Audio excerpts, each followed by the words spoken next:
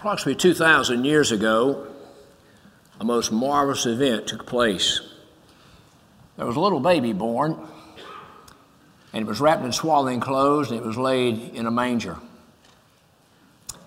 I trust no one here this morning would fail to understand who that is.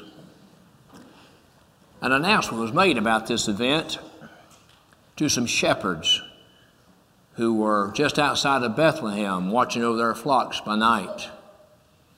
And God sent a message to them. They're the very first ones to get the information about this event. I think that's very noteworthy that God chose shepherds. In fact, throughout history, we notice the favor of God toward those in this profession. In the book of Genesis, in the beginning, we find where Adam and Eve had two sons. One was named Cain and one was named Abel. We find that Abel was a keeper of the flock. We find that Cain was a tiller of the ground. Cain was the oldest. We find that the Lord showed favor unto Abel. Abel brought an offering to the Lord, the first thing of the flock. The Bible says that God accepted Abel and his offering. We notice the order. He accepted first of all and had respect unto Abel as a person. Then he had respect unto the offering of Abel. But he had not respect unto Cain, and the offering he made is a picture of a man bringing his works before God rather than a sacrifice. In the 25th chapter of Genesis, we find there's twins born. These twins are born unto Rebekah. Rebekah is the wife of Isaac. We find where the Lord says unto Rebekah that two nations are in thy womb, and two manner of people shall be separated from thy womb. And it says, the elder shall serve the younger, when one shall be stronger than the other. Four things the Lord tells Rebekah about these twins. Two nations, two manner of people. One shall be stronger, and the elder shall serve the younger. Generally speaking, that was in reverse, but God passed over the older to the younger. These twins are born, and one is Esau and one is Jacob. We're told that Esau was a cunning hunter, but Jacob was a plain man, dwelling in tents. Come to the life of Moses. Exodus chapter 3, we find Moses, at the age of 80, is keeping his father-in-law's flock on the backside of the desert. Not just in the desert, but it's on the backside of the desert. You ever heard people use the expression on the backside of the 40? Well, he's on the backside of the desert. But on the backside of the desert, there's a mountain called Horeb, which is called the mountain of God. Better to be where God's at on the backside of the desert than to be somewhere else without the Lord, right? Where was David? What's the first thing we're told about David? Found in 1 Samuel chapter 16, we find where the prophet has gone to Jesse. Samuel's gone to Jesse because the Lord has revealed unto him that one of his children is going to be, selected of God to be the king of Israel, a man after God's own heart. And we find where Jesse brings out, first of all of his sons except the youngest. We find where Samuel says, is there not another? And he says, yes, there is another, but he's the youngest. He's a keeper of sheep. Moses, David, Jacob, Abel. All these men were keepers of sheep. All these men were shepherds. So God is going to give the first announcement of the birth of his son unto shepherds. Shepherds literally were outcast in the day I'm talking about. They were considered to be ceremonially unclean because of their profession. They were kept away from the temple for days, oftentimes weeks, and therefore didn't have access to go through the process of becoming clean for ceremonial worship. They were looked upon with contempt from that point of view. But God chose shepherds. He didn't choose the chief priest, didn't choose the scribes, or didn't choose the elders, didn't choose people in places of authority, didn't choose Herod or Pilate or any of the Roman rulers to make this announcement. He makes the announcement to shepherds. Later on, we find where the Lord would choose men to be his apostles, and once again, he goes in a direction that men would not go. He chooses fishermen in general. Not all of them were not fishermen. Luke was a physician, but most of them were fishermen. Now, what do fishermen and shepherds have in common? First of all, they're both hard-working people. They know what hard work is. You were not a successful fisherman if you didn't work hard. You were not a successful shepherd if you were not diligent and used to hard work. They were men who understood the importance of unity and cooperation and working together. They were men who understood the realities of life. In other words, their profession, is, you might say, is where the rubber met the road, so to speak. They understood the basics of life, what it took to make a go of it. They were men who were used to perils, men who were used to adverse conditions, storms, predators, etc. And the Lord chose these kind of men. But on this occasion here, we're dealing with shepherds. We don't know how many shepherds. There was a group of them. And we don't even know their names. Not one name of these shepherds were brought to our attention. They were anonymous. God knew who they were. And God sends an angel to them. And the angel makes a declaration. The Bible says in Luke chapter 2 is where I'm at this morning, Luke chapter 2. An angel is sent from heaven to these shepherds, and the glory of the Lord shone round about them. He sent an angel and he sent his glory. And I believe as they were watching over their flocks by night, keeping a watch over their flock, they were abiding in the fields. They were outside. They were not in a building. They were not in a house. They were outside under the stars. And they were watching, they were awake, they were alert. And God sent an angel with a message. In addition to sending this angel with a message, he sends his glory. You remember that. He sent his glory that shined all around about them at nighttime. Somehow or another, the Bible doesn't say this, but I believe night became as bright as day. And it caused the shepherds to fear. I think I can understand why it would. They're out there. You know, they've gone out at night watching over their flock. Be sure that they're, keeping a watch out for the predators and the beasts and things that would like to devour their lambs and their flocks. And all of a sudden an angel comes down from heaven, totally unexpected. They were not given advance notice. And God's glory just shined all around about them. And these two things caused them to have great fear, but the angel speaks. And the angel says, "Fear not."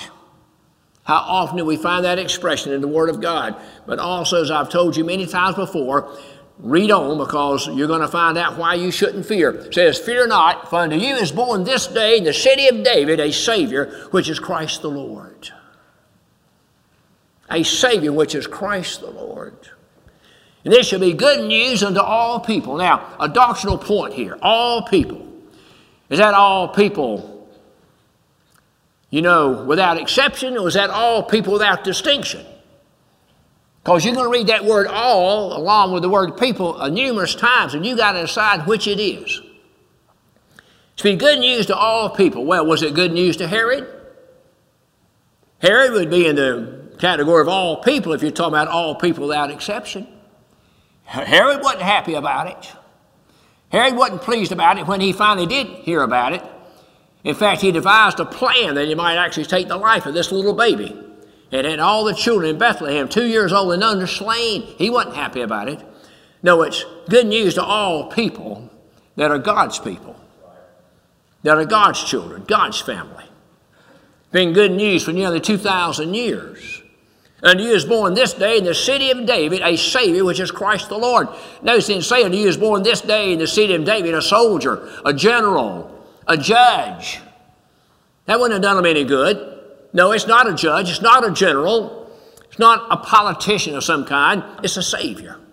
Unto you is born this day in the city of David a Savior, which is Christ the Lord, which will be good news unto all people. And then, along with this angel, a heavenly host came together.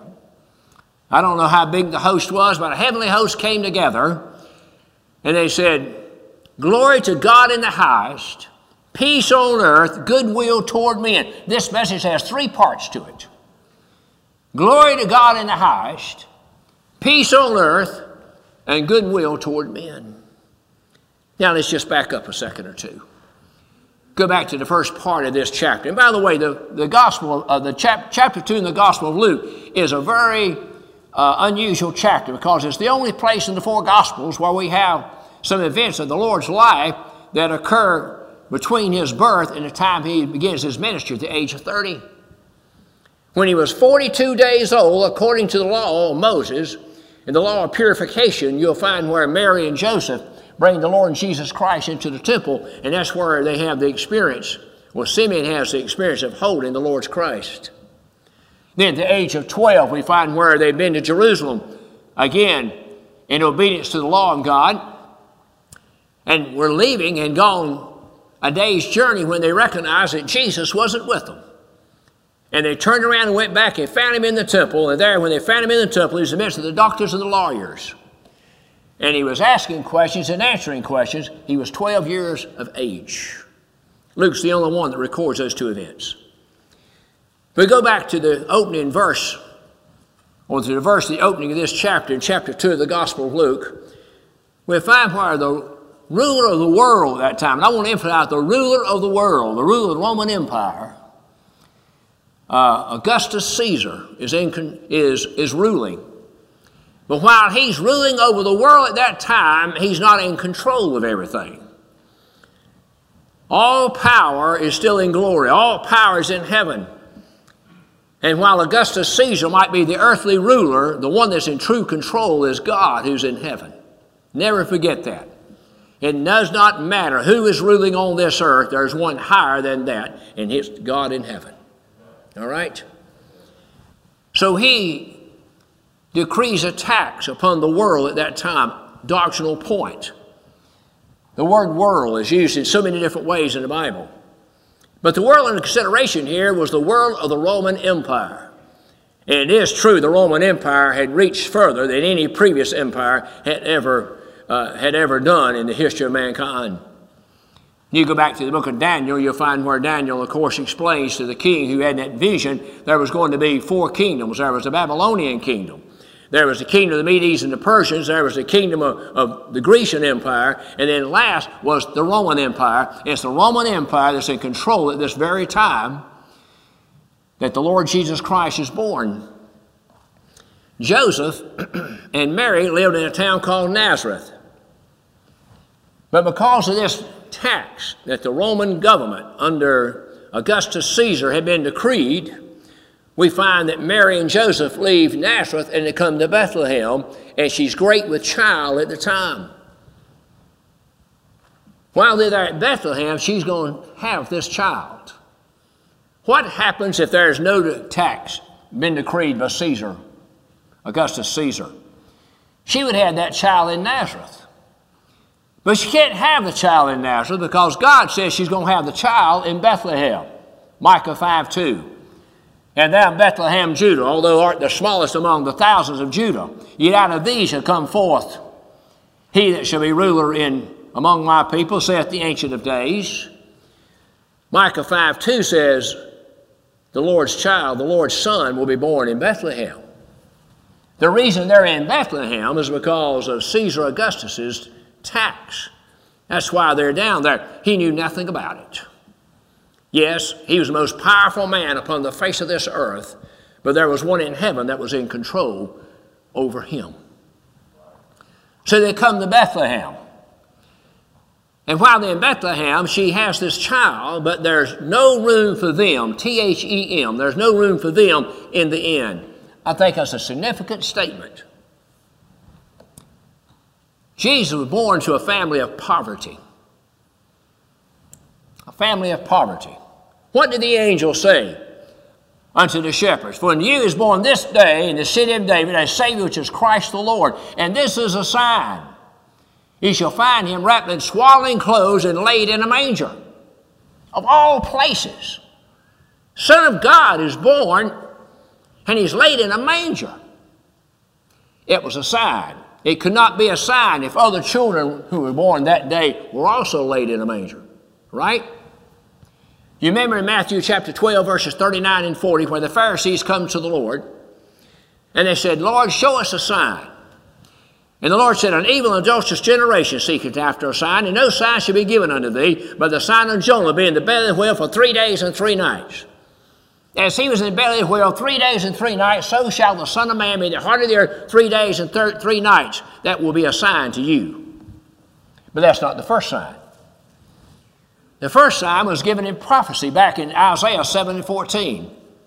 Behold, a virgin shall conceive and bring forth a son, and thou shalt call his name Emmanuel, which we know according to Matthew 1:23 means God with us. Behold, I show you a sign. That's a sign, isn't it?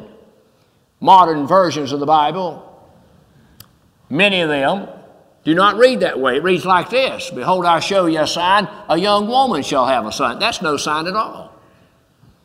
But a virgin having a child there, that's a sign. And so now we find sign number 2. The angel says unto the shepherds, Behold, I show you a sign. You shall find the babe wrapped in swaddling clothes and laying in a manger. That's going to be the sign. I'm sure there were other children born that night in Bethlehem and surrounding area. I'm sure he was not the only child born, but I can assure you he was the only child born that was wrapped in swaddling clothes and laid in a manger. Now, that's not a crib. We still have a crib at home now that Karen's dad made many, many years ago. Each of our children were placed into a crib shortly after he was born. I remember this one scene. We were in Florida. My mother and father came down from North Carolina. They hadn't seen Sarah yet. And she was our last child born, the only one born in Florida. And when they got there, my dad was so much in a hurry to get out of the van and get in the house. And of course, this time he's getting on up in age and everything, and he wants to get there before mother. And they get in the house, and he's so excited about it. When he gets over to the crib, he stumbles and almost dumps Sarah out on the floor. I won't ever forget that. And, of course, Sarah doesn't remember that. She knows it because we've told her about it. A manger. What is a manger? That same word for manger is translated stall over here in Luke chapter 13, verse 11. In Luke 13:11, you're going to find where the Lord addresses some Pharisees concerning a miracle he's just performed. There was a woman who had an affliction of 38 years. And the Lord relieved her of that affliction. That affliction was one in which she was bowed over almost all the way to the ground. She had it for 38 years. And the Lord delivered her from that affliction. But he did it on the Sabbath day, and they criticized him for it. And the Lord said, "O ye hypocrites, which one of you will not loose his ox or his ass on the Sabbath day from the stall and lead it to watering?" The word for stall is the same word translated manger. Back over here in Luke chapter 2.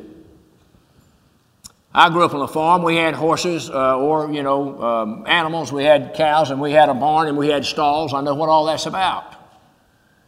And the very fact that the Lord Jesus Christ was born in this world, there was no room for them in the inn.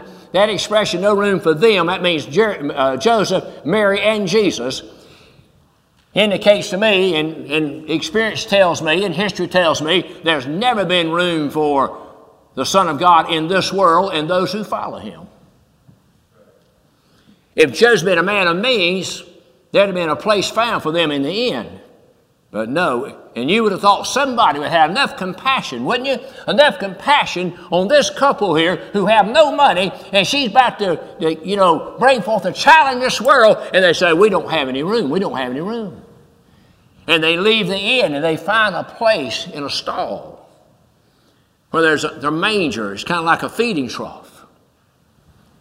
And they wrap that child in swaddling clothes. Now, swaddling clothes were long strips of cloth that was wrapped around newborn babes to give them warmth and to give them comfort and to give them strength and security. Mary did the best she could for her little child. He's the firstborn that she's brought forth. And of course we know that she's a virgin. Now, I want you to look at this scene just for a moment. Here in a stall, where there are animals, where there's a manger, a feeding trough, is a little baby wrapped in swaddling clothes and just laying there. There's never a time in a person's life when they're any weaker or any more helpless than when they're a baby. When a baby is first born, the baby can't talk, the baby can't walk, the baby can't feed itself, the baby can't clothe itself. The baby is totally 100% dependent upon a loving individual to take care of them, right? There's never a time a person's any weaker than that. So we see this picture of this little baby in a feeding trough, in a manger, wrapped in swaddling clothes. And you take a look at it and you think, could this possibly be the Son of God? Well, when the Son of God was to make his arrival in this world, the prophets had said several things about it. So let's see if he fits. First of all, he had to be born of a virgin. Isaiah 7:14, once again, behold, a virgin shall conceive and bring forth a son, thou shalt call his name Emmanuel. Does this little baby fit that prophecy? Yes, he did. He was born of the Virgin Mary. This baby must be born in Bethlehem. Was he born in Bethlehem? Yes, he was. Micah 5:2, I already quoted to you. He's born in Bethlehem. Bethlehem had a rich heritage in the history of the Israelites. You're going to find many of the exploits of David took place in Bethlehem. In fact, Bethlehem is called the city of David. You'll find this is the place where Rachel died when she gave birth to Benjamin, the youngest child of Jacob, next to Joseph.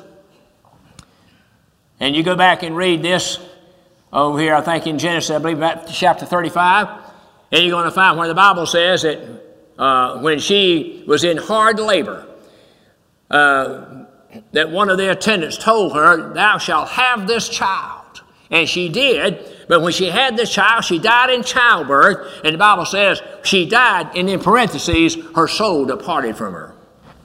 You know what that tells me? That tells me that when you die, your soul immediately, at that very moment, departs the body to go home to be with the Lord in heaven. Not a week later, not a month later, not a year later, not even a minute later. At that very moment, you draw your last breath, and your life ends in this world here, your soul departs that body and goes straight into glory. They're going to bury her in Bethlehem. She has that child. She names him Benoni, which means son of my sorrow. Jacob's going to name that child Benjamin, which means the son of my right hand. Now, he's born in the city of David. Bethlehem means a house of bread. The Lord Jesus Christ, as we read in John chapter 6, is referred to here, what? As the bread of life. He came to this world as the bread of life. The bread of life is born into the city that goes by the name of Bethlehem, which means the house of bread. Very appropriate. The Lord Jesus Christ, we're told in Isaiah chapter 53, was a man of sorrows and acquainted with grief, fulfilling one of the two names of Benjamin. The other name, the son of my right hand, we look at Psalms 110, verse 1. It says, the Lord said unto my Lord, set thou my right hand to make thine enemies thy footstool. Where did Jesus Christ sit when he left this world? There's at least 6 or 8 different verses in the New Testament that tells us that Jesus, when he left this world, went into heaven and sat down on the right hand of the Majesty on high. Let's just look at one of them. Hebrews 1 and 3. Who being in the brightness of his glory and the express image of his person, and upholding all things by the word of his power, when he had by himself purchased from our sins, sat down on the right hand of the Majesty on high. 3 things it said about the Lord here. He was the brightness of the glory of the Father. He was the express image of the Father. And he upholds all things by the word of his power. You know, when God created the heaven and the earth, he created it by the power of his word. He said, let there be, let there be, let there be. And it happened every time. Just whatever he said, let it be, it came to pass. How in the world has it existed for 6,000 years? Because he upholds all things by the power of his word. That's why it is. How many sons have we had in the last 6,000 years? I think 1, right? Has the Lord ever replaced a son? I had to replace some light bulbs yesterday. Suppose the last 22 years, I got 7 out of it. Outside, had to use a long extension ladder. Of course, I got David to do it while he was here, and with the help of the other boys. I'm no dummy. I realize I'm not real young anymore. The sun's still there. When you see the sun today, I want you to understand Adam saw that same sun. Abraham saw the same sun. Isaac and Jacob saw the same sun you see. You see the moon tonight, you're going to be looking at the moon that Adam and Eve looked at, and no doubt held hands and looked back and said, oh, what a beautiful sight. The same stars you see glittering out there in the universe. People for 6,000 years have been looking at those stars. God's not had to replace any of them. Not a one of them. So he's born in Bethlehem. Fits the prophecy of Micah 5:2. He's born of a virgin. Fits the prophecy of Isaiah 7 and 14, along with Isaiah 9:6. Unto us a child is born, okay? A son is given. Is this a boy or a girl? It's a boy. It's a boy. Fits that, does he not? Must be in the household of David. Go read 2 Samuel chapter 7, and you'll find where the Lord promises that when his son comes to this world, it'll be the household of David. Is the household of David? Yes, that's why Joseph and Mary are in Bethlehem, because they both are the lineage of David. You read in Genesis 49:10, where Jacob, pronouncing a prophecy upon all his children, said, for the scepter shall not depart from Judah, nor the lawgiver between his feet till Shiloh come. The word Shiloh is a name for Christ, the Messiah. When Shiloh would come, Judah would still be there, but not any longer after Shiloh came. So what's happened here? This is the first tax that the Jewish people have had to pay under the Roman Empire. They didn't have to pay a first tax until the Messiah came, until Shiloh came. Now the scepter has departed from Judah, and the lawgiver between his feet, Shiloh, has arrived. Now look at every single prophecy concerning the arrival of Christ. I see this baby fits that prophecy. If you go back to the first chapter, you'll find where the angel had come and said unto Mary, this is Gabriel here, we know, and says unto Mary this. Says unto Mary, thou hast found great favor with God, and said, the Holy Ghost shall come upon thee, and the power of the highest shall rest upon thee. And that holy thing she born of thee shall be called the Son of God. And your cousin Elizabeth also, who was known as being barren, she hath conceived and shall bring forth a son. That's John the Baptist. And when all this is told Mary, here's what Mary said. She says, let it be according to thy word. In other words, thy word has said it, it shall come to pass. And so everything about the Lord, from the time he was born to the time he was crucified, everything, his 33 and a half years, every detail of his life can be found in prophecy over here in the Old Testament, and every single prophecy came to pass to a jot and to a tittle. And it all starts right here at his birth, when he's born in Bethlehem, wrapped in swaddling clothes and laid in a manger, because there was no room for them in the inn. And then the angel comes to those shepherds again, those outcasts, who are in the field at night, attending their flocks, watching over their flocks at nighttime. And the angel comes and says, fear not. Remember, the angel is set, and the glory of the Lord is shining around about them. The glory is there, and they fear. They're greatly afraid. But then he says, fear not, for unto you is born this day in the city of David, specifically, a Savior, which is Christ the Lord, which shall be good news unto all people. And then God sent a heavenly host. Now, from a human perspective, when you look at that little baby wrapped in swaddling clothes and laid in a manger, now you see those shepherds might have thought, well, you know, he should have been dressed in royal clothes, laid in the, born into the finest house, had the finest surroundings, and had attendants all around him. But no, he's wrapped in swaddling clothes. He's laid in a manger, in a stall, in a feeding trough where the animals come and feed. The only place she could find to lay her new firstborn son. And then the angels, they said, glory to God in the highest, peace on earth and goodwill toward men. That's the message. The shepherds heard it. The shepherds believed it.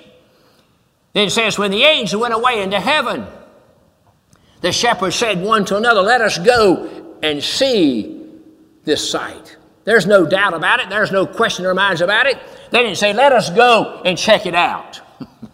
Let us go and see if this is really true. Let us go and see what we just heard indeed is the truth. No, they didn't say that.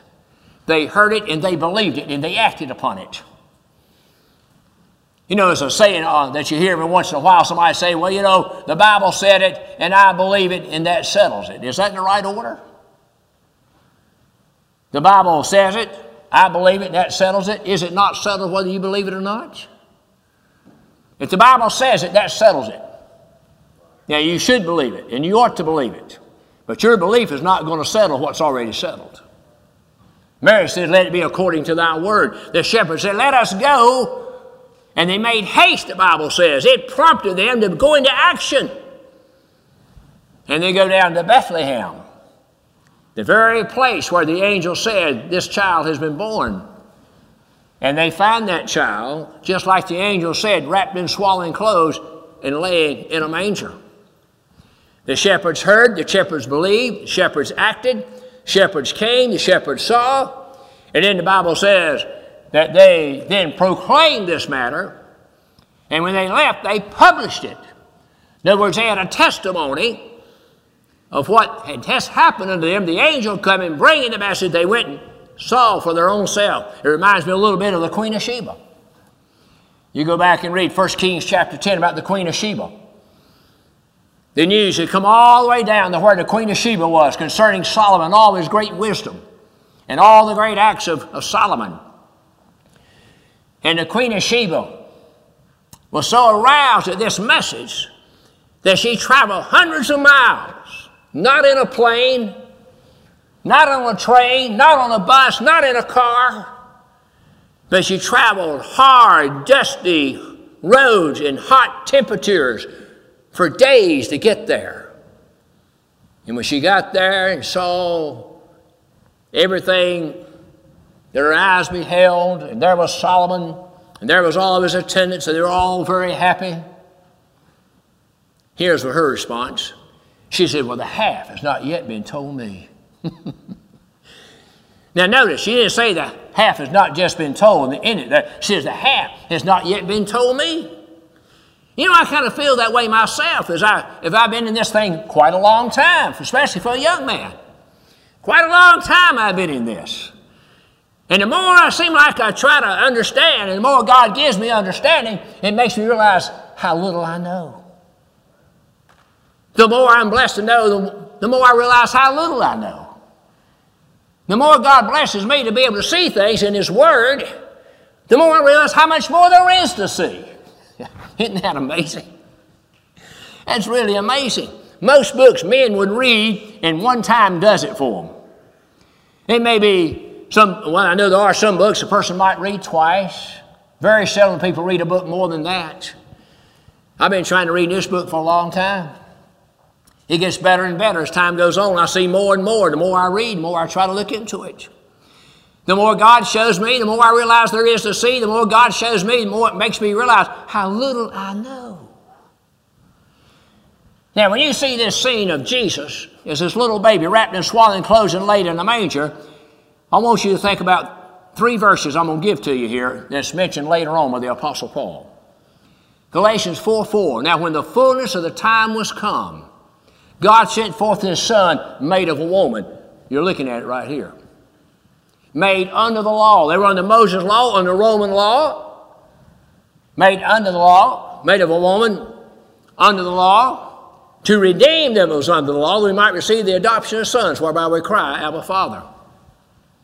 You see that right here, Galatians 4:4, right here in this scene. In 1 Timothy 3:15, it says, without controversy, great is the mystery of godliness. God manifest in the flesh. You're looking at it right here.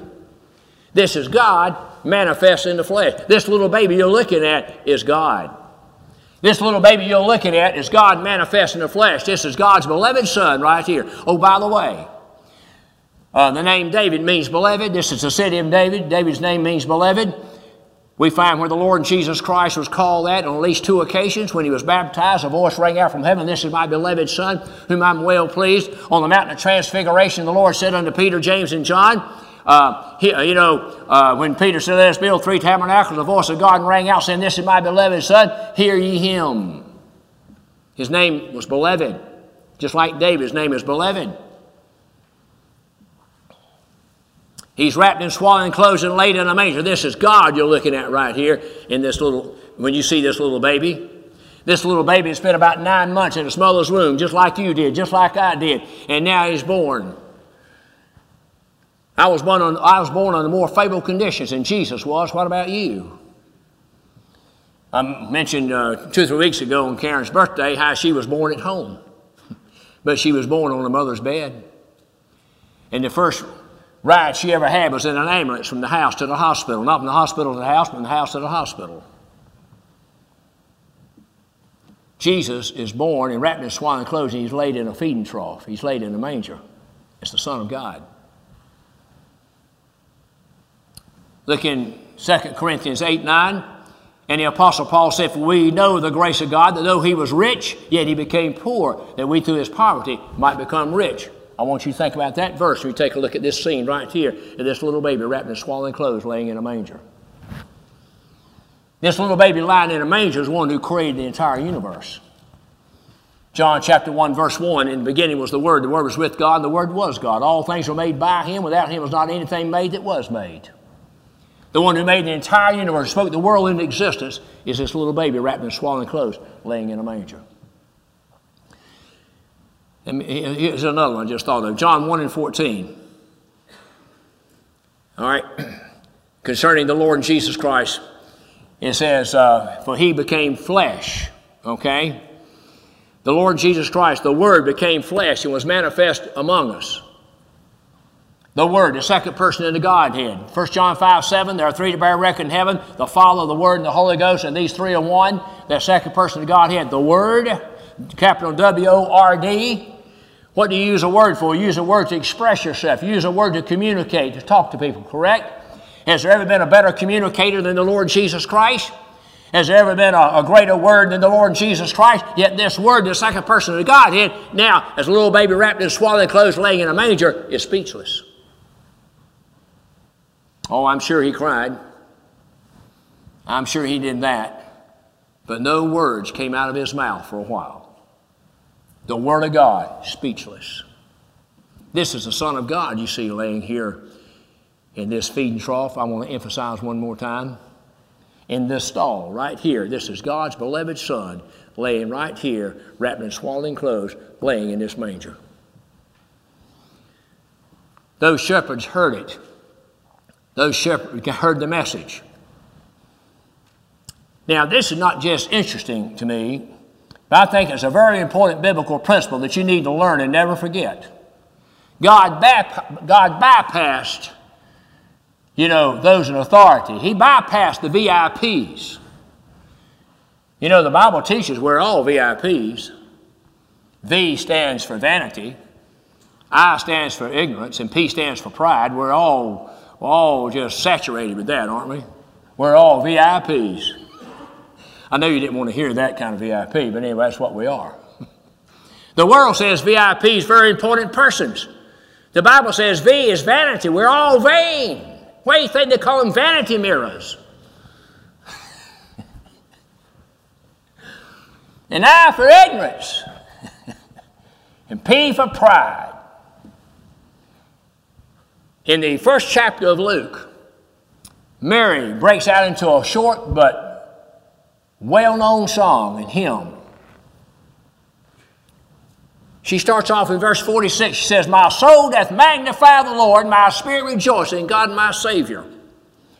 If Mary is immaculate, if Mary is sinless, why does she say he's God my Savior? She said Savior because she knew she needed a Savior like anybody else did. My soul doth magnify the Lord, my spirit rejoices in God my Savior. It says, she goes on to say that God is mighty. He's done great things for me. But in this song, here's some other things that she said. She says he has regarded the low estate of his handmaiden. She's talking about herself. A handmaiden was just a servant, a little maid. Says he's regarded, me as a handmaid, as a servant right here. the low estate of the handmaid. Said he scattered the proud through the imagination of their hearts. He's brought down the mighty from their seats, but has exalted those of low degree, lifted them up. He hath fed the poor with good things and sent the rich away empty. Do you notice what she said? She says, the poor have been fed with good things, the rich he sent away empty. Those of low degree God exalted, but those who are mighty, my friends, he brought them down. And the proud he has scattered in the imagination of their hearts. Yes, God chose shepherds, outcasts, to bring the news, to bring the first declaration of the birth of his son. God sends an angel from heaven. An angel came all the way from, I don't know how far heaven is above the earth, but he came a long ways, but he came in a short period of time, I believe. And brings a message, those shepherds out there under the stars at night. Unto you is born this day in the city of David. Does he meet all the biblical qualifications to be the Son of God? Yes. Isaiah 7:14, Micah 5:2, Isaiah 9:6, Genesis 49:10. Daniel, by the way, 2:44 gives us a timeline of the arrival of the Lord Jesus Christ. Did he come on time? You go read Daniel chapter 2, verse 44, and you do all the calculations, you'll find out the exact time Christ was supposed to arrive on this earth, and he came exactly like Daniel said he would. Exactly. The angels gave a message. Here's what it was to the shepherds. The heavenly host did. Here's the last thing it says to the shepherds. Glory to God, where? In the highest. Peace on earth, goodwill toward men. Glory to God in the highest. Where is the highest at? It's kind of an interesting expression to me. Glory to God in the highest. Well, the highest is where the highest is at. Who is the highest? The expression, the Most High God, is found numerous times in the Old Testament. You take a look over here in the 14th chapter of Genesis, you'll find where Abraham's gone out to do battle with 300 of his hired servants. He goes out to do battle against the kings who came. You know, the battle of the kings, they took Lot and all his possessions away in captivity. Abraham goes and rescues him, and on the way back, you find where the king of Salem, who's Melchizedek, meets Abraham. And the first words of Melchizedek to Abraham is this. He said, Blessed be Abram, the servant of the Most High God, possessor of heaven and earth. And Abraham's going to tell the king of Sodom, Blessed be the Most High God, the possessor of all heaven and earth. Actually, 4 times that expression is used. Ecclesiastes chapter 5 and verse 8. Verse 7 actually speaks about the Most High God. And then the next verse says, when you notice those who are oppressed and those who have experienced perverted judgment, one thing and another, says, don't forget this, there's one who's higher than the highest that regardeth all these things. One that's higher than the highest. He's talking about God here. No matter how high a man may think he's at there's one higher than he is. Nebuchadnezzar learned that, did he not? Did he not learn that? In fact, when you go to the book of Daniel, 14 times in the book of Daniel, you'll find God referenced as the Most High. 14 times. You look in chapter 4 in particular, right after the Hebrew children been delivered out of the fiery furnace, and you'll find every reference there to God is the Most High. The Most High. In the book of Acts chapter 7, you'll find where Stephen said that, as it's written by the prophets, the Most High dwelleth not in tabernacles made with hands. So glory to God in the highest. When I look back over the scenes of the Bible, where God's glory has made itself known, you'll find when the tabernacle was finished by Moses, go to the last chapter of the book of Exodus, chapter 40. And in that chapter, you're going to find where Moses built the tabernacle exactly as God showed him in the mount. And when it's all done and complete, read the last 2 verses of Exodus chapter 40. It says, and there was a cloud upon the tabernacle, for the glory of God filled the tabernacle. Boy, that must have been exciting. And you come to 2 Chronicles, I believe it's chapter 5. And you'll find where Solomon has built the temple.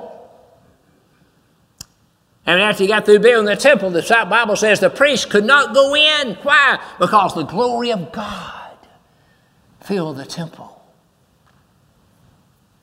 But God's glory that dwelt in the tabernacle departed. God's glory that dwelt in the temple came a time and it departed because of the disobedience of the nation of Israel.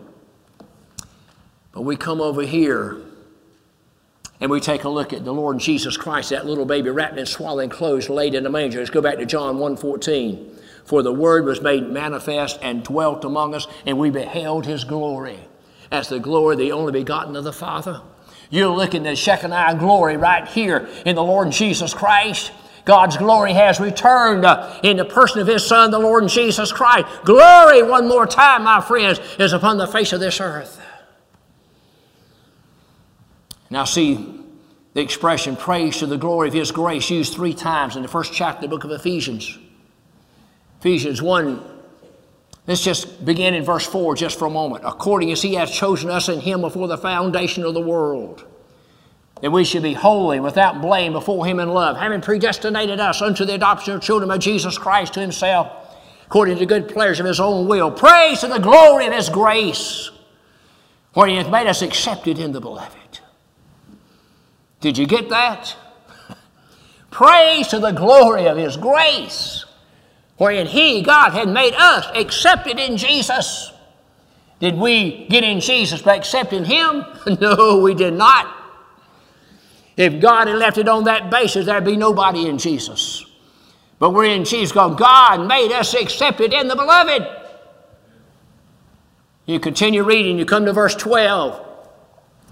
And he speaks how we first trusted in Christ.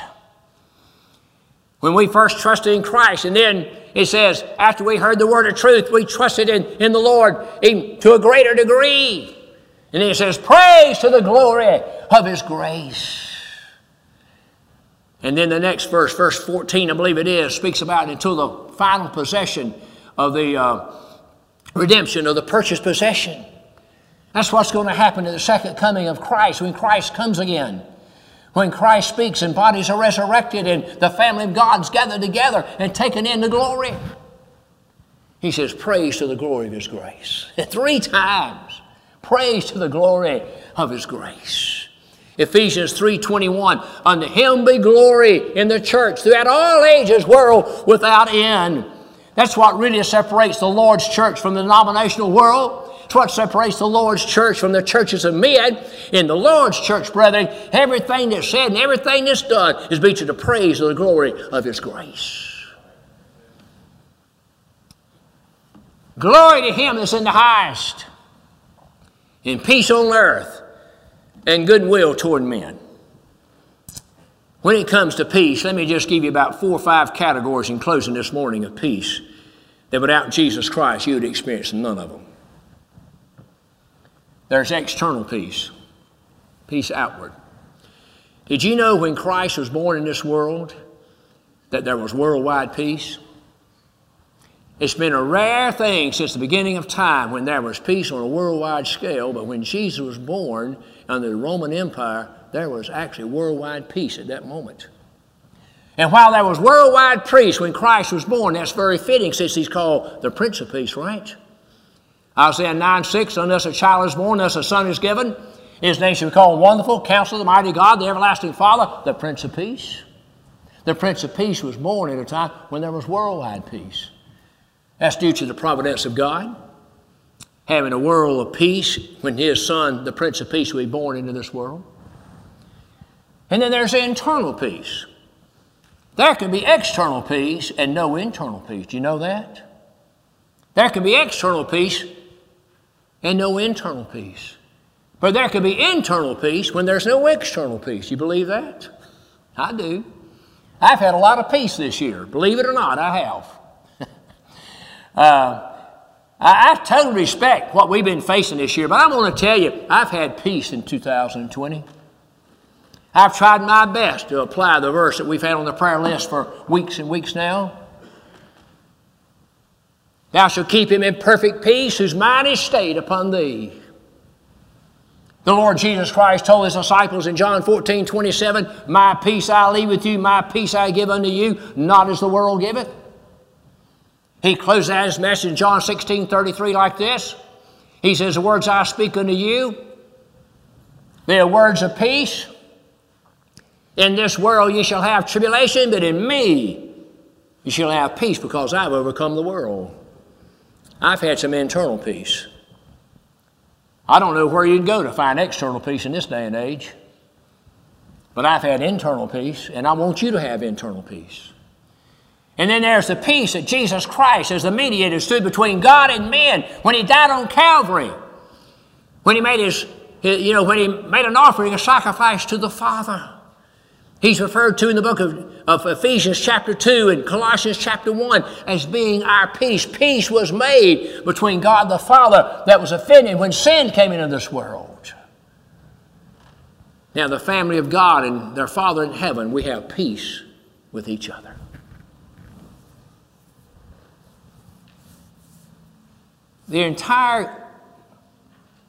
Everything God does for us is based upon his goodwill. Do you know that?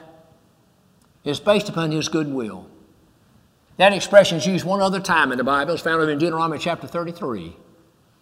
Don't have time to go over and read it right now, but due to a prophecy that Jacob gave concerning Joseph.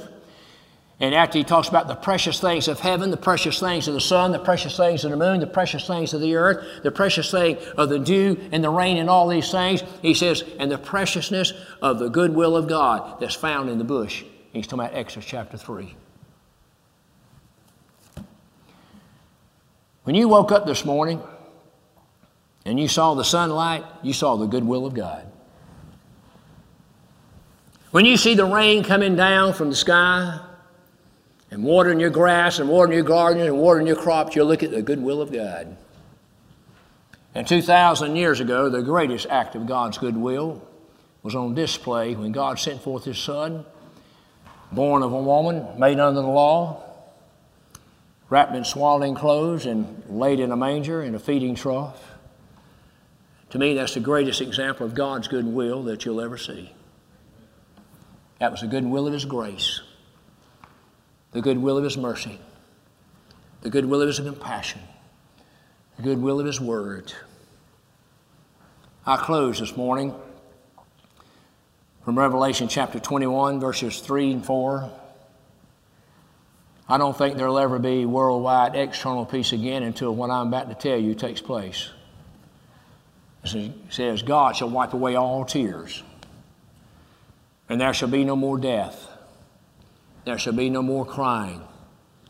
There shall be no more sorrow. There shall be no more tears. Now to me, that sounds like total, complete, perfect peace that the family of God will have when all the tribulations are over. Does that not sound like it to you? I just love reading that verse, don't you? You want me to read it to you again? I think you do. It says, God shall wipe away all tears. And there shall be no more tears. No more, because God's wiped them away, and there shall be no more crying. There shall be no more sorrow. There shall be no more death. It'll all be in the past. Never, ever, ever to be experienced again. God's goodwill toward men. I want you to remember this scene of Jesus wrapped in swaddling clothes and laying in a manger. From a human perspective, it might look like a child of weakness, but I can tell you, from heaven's view and perspective, it was a son of power that was born here into this world.